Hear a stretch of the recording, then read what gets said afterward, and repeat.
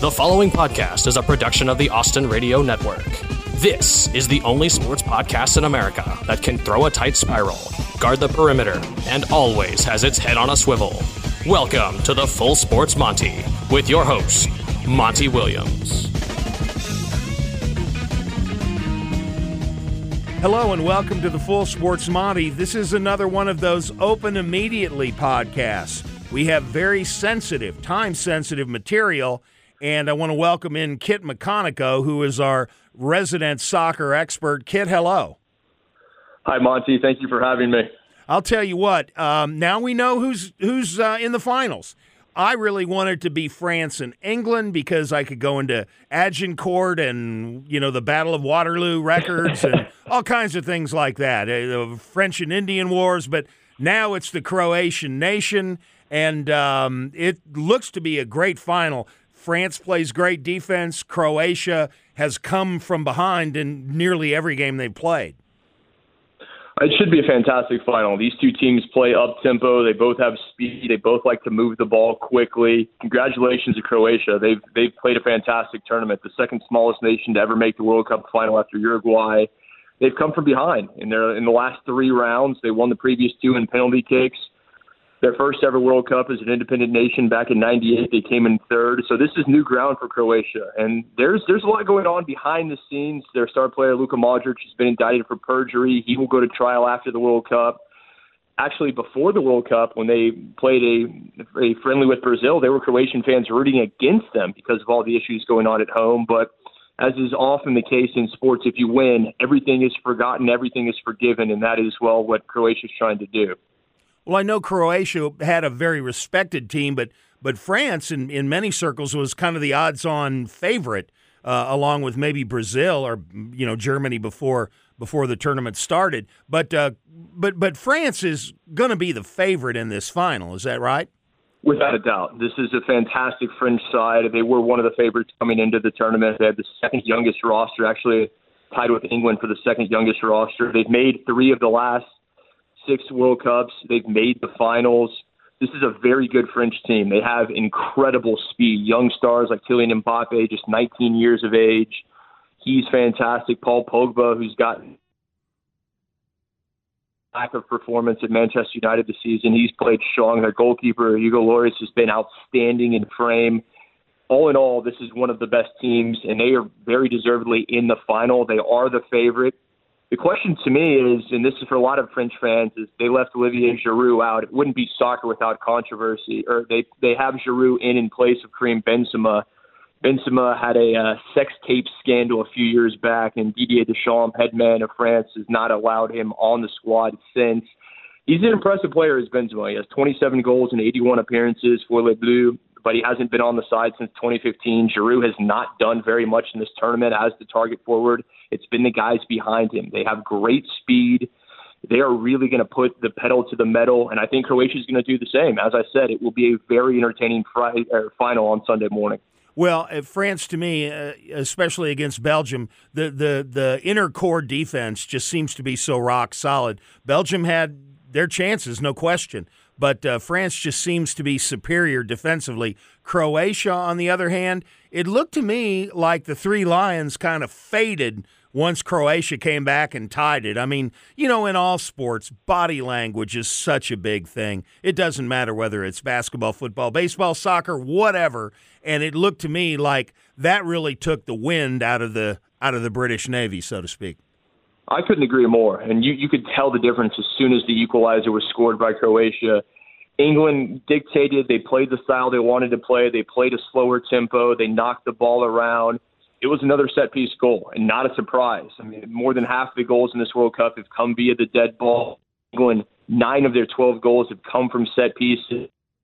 For Harry Kane, he wasn't on his game. He didn't get a lot of service. He wasn't able to do what he's done this World Cup. And Croatia did what they needed to do. They continued to play their game, and they got the ball wide. They used their speed. They put pressure on England's defense in the second half. And when Croatia scored, I think most people knew that Croatia was going to win, be it in extra time or even on to penalty kicks. Looking back over the World Cup, this particular World Cup has been a great one. There have been so many games decided by a goal in the extra period, or it's been on penalty kicks. It's just been a very, very deeply contested. There haven't been many routes in the knockout round anyway.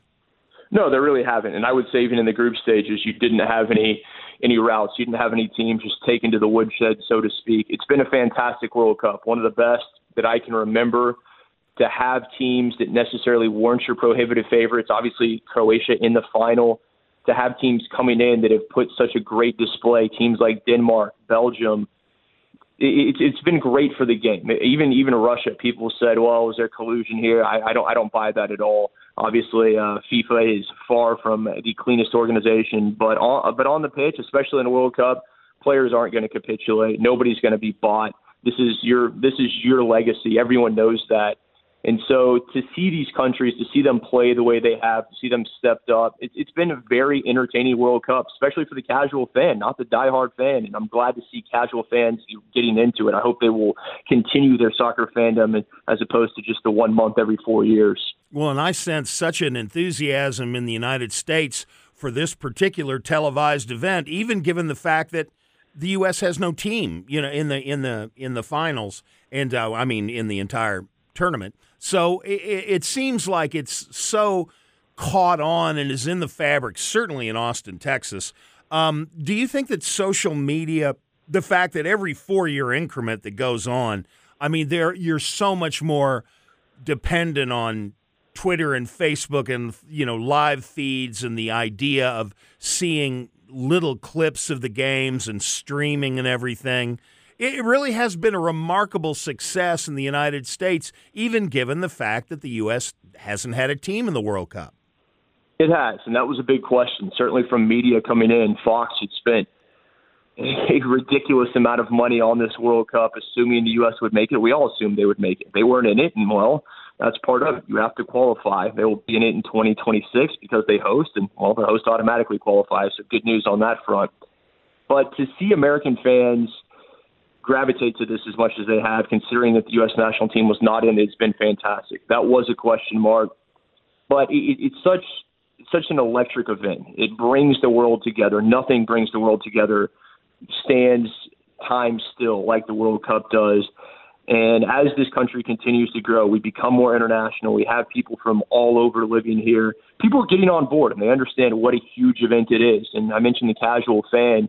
I know a few casual fans that I've invited out to watch parties, and they've come back time and time again because it is just such an electric atmosphere, and it's so entertaining.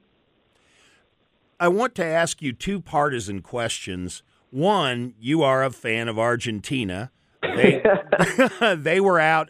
Has there already been rumblings about changes in how they're going to approach either the next cup or their national team for the is it called the Pan American Games? And has there already been rumblings of changes on the Argentine team?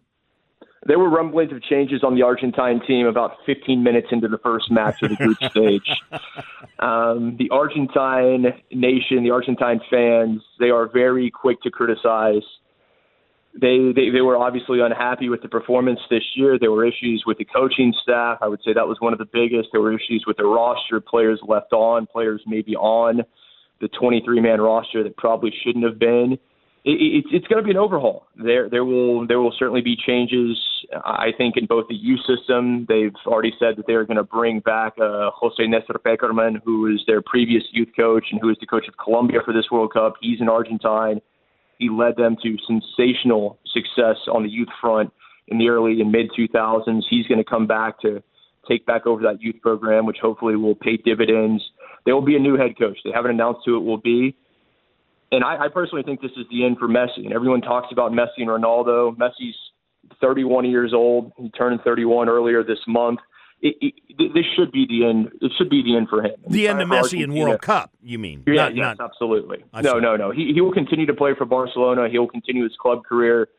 But this should be the end of his international career. He should finish up his national team career with Argentina.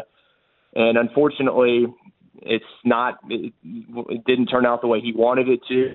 Everything he could, he gave his heart and soul for the light blue and white, the albiceleste.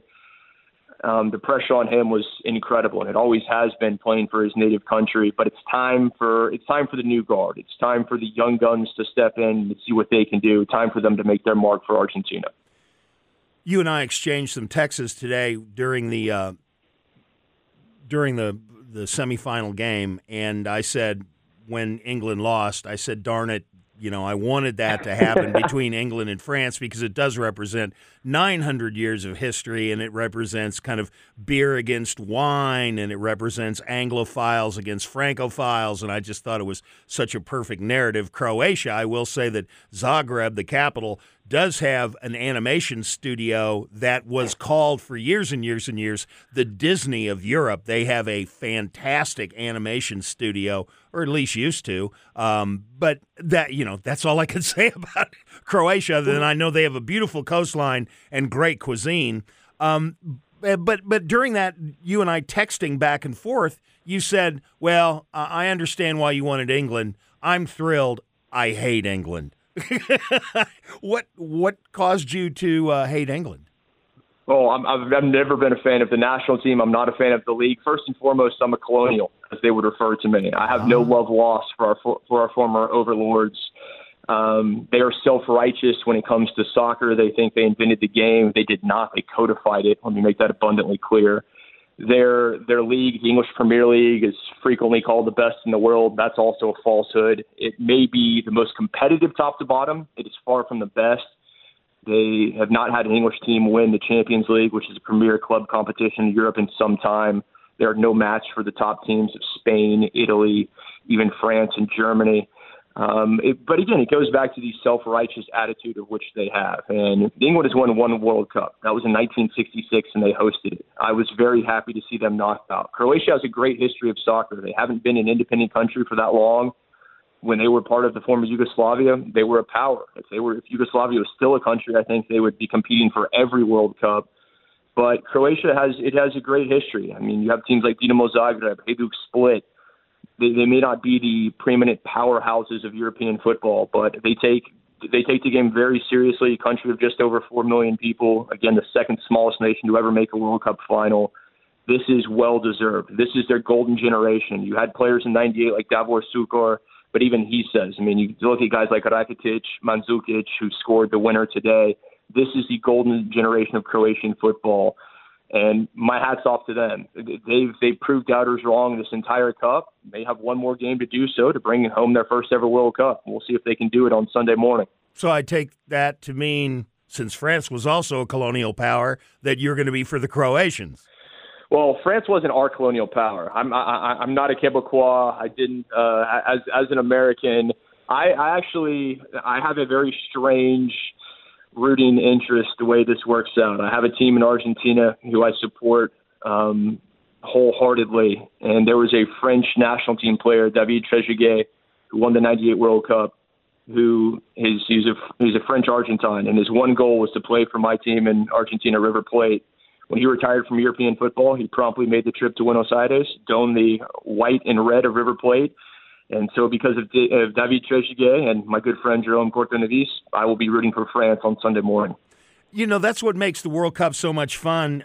There are these, it's world history that's involved, and grudges that go back centuries, once again, is why I wanted France and England. But, I guess if you're rooting for a power that's not a colonial power, Sweden comes to mind. They really didn't invade many countries or colonize many countries.